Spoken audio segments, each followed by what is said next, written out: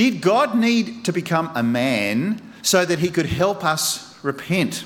Well, that's a good question, this one. There are lots of things that God did by becoming a man, and I'm not really sure if it's so that he could help us repent. It's an interesting thought, and it's one of these questions I've got to go and scratch my head just a little bit more about. So if you've got the answer, tell me over dinner. But when we want to see what it was that Jesus did by becoming man, if we look at Hebrews chapter 2, there's a whole lot of stuff there that talks about what happened there. It certainly shows that he came so that he could truly represent us and that he could also provide help for us when we're tempted. They're two of the big things. But was it so that he could help us repent? I'm not so sure about that. So I don't think so, but like I said, come and tell me the right answer over dinner. Question 2, were people who died before Jesus also saved? Well, if people like Abraham and all the heroes of the Old Testament were able to be saved by what they did, then we wouldn't have needed Jesus. So the answer must be no. They weren't saved by something else other than by Jesus. So the people in the Old Testament, think about this, were actually saved by the death of Jesus. So how does that work? Well, Hebrews chapter 11 lists a whole lot of heroes of the faith. It starts at the top by saying that they were commended for their faith. And at the end of the chapter, they were commended for their faith.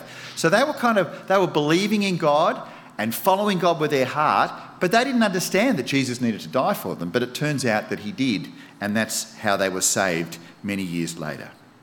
Question 3, can the devil fire his flaming arrows at any time? Well, what's this question talking about? Well, there's a famous chapter of the Bible, Ephesians chapter 6, where it talks about a whole lot of spiritual warfare stuff. And within this, it talks about God's armour. And so you look at chapter 6, verse 11, it says, put on all of God's armour so that you'll be able to stand firm against all strategies of the devil. And then it talks about all the different ways that the devil's able to attack us. And one of them is, verse 16, it says, in addition to all these, hold up the shield of faith to stop the fiery arrows of the devil. So that's where the question's coming from. So we can see here that the devil, the evil one, does still affect Christians today, even after the death and resurrection of Jesus. But let's note a couple of things. The first thing is, we see here that Jesus has given us his armour. And what I love about this is that it's armour that he's already used and has already worked. If you could actually see it, you'd see all of these, these marks where these flaming arrows have sort of hit it but have bounced off. It's an armour that has been successful in defending from the devil and his evil plans. And so he's saying it's already worked, so put it on. And if you do that, the first verse says, be strong in the Lord and in his mighty power. You will be strong if you put on the armour of God. But why is that? It's because Jesus has already defeated the devil. Jesus has won, and that's why his armour works. And we shouldn't freak out about the devil. The devil really wants Christians to think that he's very, very scary, but he's defeated. And so you read in James chapter 4, verse 7, humble yourselves before God, resist the devil, and he'll flee away from you. I love that verse. There's a lot of comfort in that. We can resist the devil because Jesus has defeated him. Some Christians think that there's a future battle between Jesus and the devil because they misread the book of Revelation. But what it shows in Revelation is this amazing picture of what has actually already happened at the death and resurrection of Jesus. And it shows us that Jesus has won with some really flowery and fiery language like, devil's heads and things like that. No, sorry, demon's heads and things like that, dragon's heads and things like that. But you see, what we need to do is we need to realise that in Ephesians chapter 6, with the armour of God, we've just got to put on that armour of God. And what does that mean? It says, trust God's righteousness, know God's peace, hold firm in your faith, trust your salvation, know God's word, pray. It's basically saying, live out the normal Christian life. That is what it means to be strong in the Lord and to put on his mighty power. And you can then stand firm against the devil, knowing the devil is defeated, even though he loves to try and convince Christians that he's still powerful. He is a liar and he is a loser. But it brings us to the next question, which helps us see a balance to this, and that is, can an attack of the devil cause Christians to suffer? Well, yes, but only under God's rule, only under the sovereignty of God. If God didn't want it to happen, it wouldn't happen. There's an Old Testament book called Job, and in that it's really important, and you see these sorts of things playing out. But you've got to realise it was also before Jesus died. And you know how Jesus went around, there were evil spirits who came out all the time and screamed and did things like that? Before Jesus died. That was the before bit. So things have changed since then. But at the same time, the Apostle Paul did say that Satan can tempt us and outwit us and torment us through a messenger, which is what happened to him. And also he said that Satan blocked his way. So it's difficult to identify when something like that happens, whether it's Satan or where it's from. But the answer is, put on the armour of God. It's yours. It works. It fits. And it's Jesus' armour he's given for you to stand in. Related to this also, how should we feel after we've given into temptation? Well, I think that we obviously should feel sad and remorseful. That's what our consciences do. They make us feel bad about doing stuff that we know that we shouldn't have done. That should then lead us to say, I'm really sorry, God. I don't want to do that again. I'm really, really sorry. How should we feel then? Well, he said, if you say sorry, I forgive you. So what do you do with that? You say, oh, but I still feel really bad. Well, you should stop feeling bad.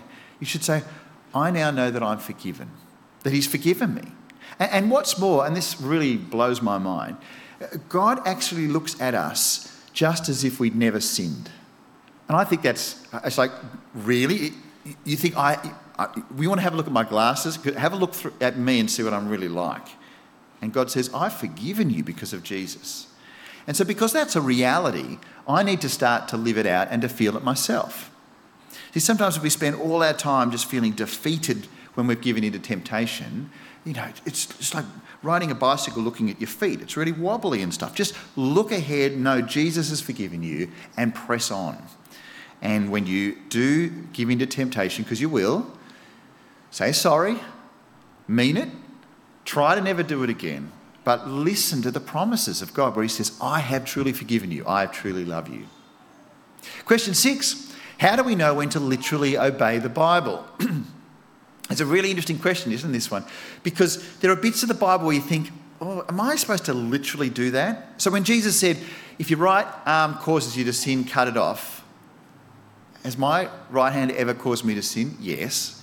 Why have I not obeyed Jesus? And you want to put your right hands up and let me have a look at your right hands all out there? I'm seeing a lot of right hands there, okay? Do you not trust Jesus? Do you not believe Jesus? Well, I reckon you probably listened to that and thought, I don't think Jesus is saying I need to literally cut my right hand off.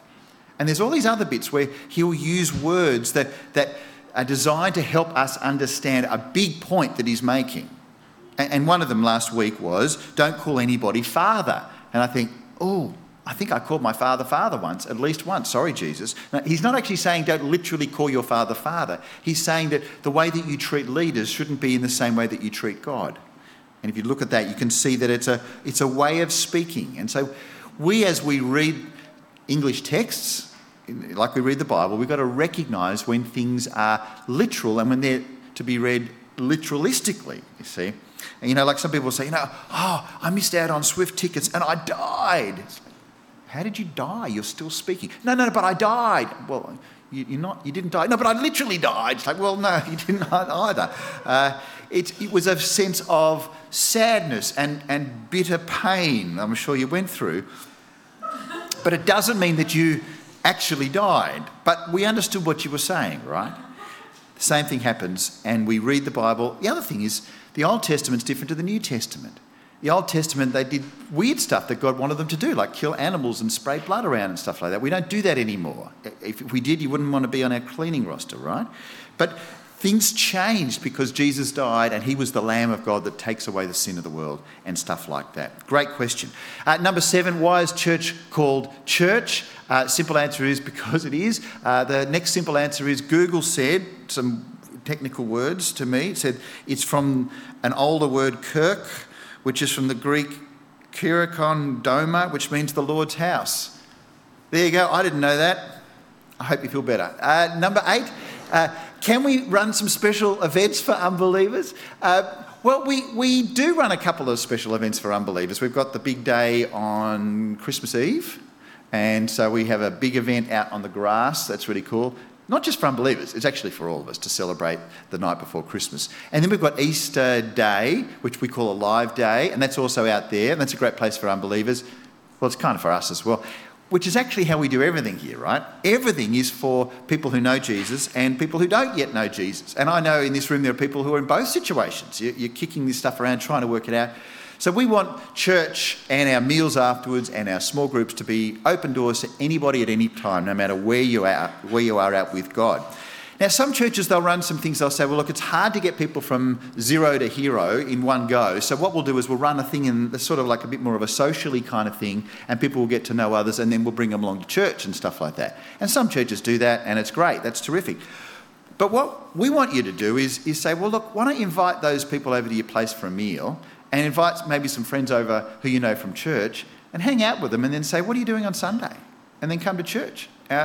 Hopefully, church is a pretty chilled kind of place. It's confusing and it's weird at times, but good, weird, because we're here. And if you're picking up all this stuff, and like Adrian, you think we're like a cult. Well, I don't think we're actually a cult. We do weird things, but they're good weird because we mean it. We want to talk to God, and we want to have a good time doing it as well as we honour him. Question 9, can people in heaven see our actions? I don't think they can, because if they did, they'd see our sin and our suffering and our failures. And whilst it's not an actual picture of heaven and stuff, the parable of the rich man and Lazarus that Jesus told gives us an insight that there is that gap there and they can't see down. Thank you for your questions. Lots for next week, I'm sure, but now it's time for our prayers. Here's Matt and Georgia.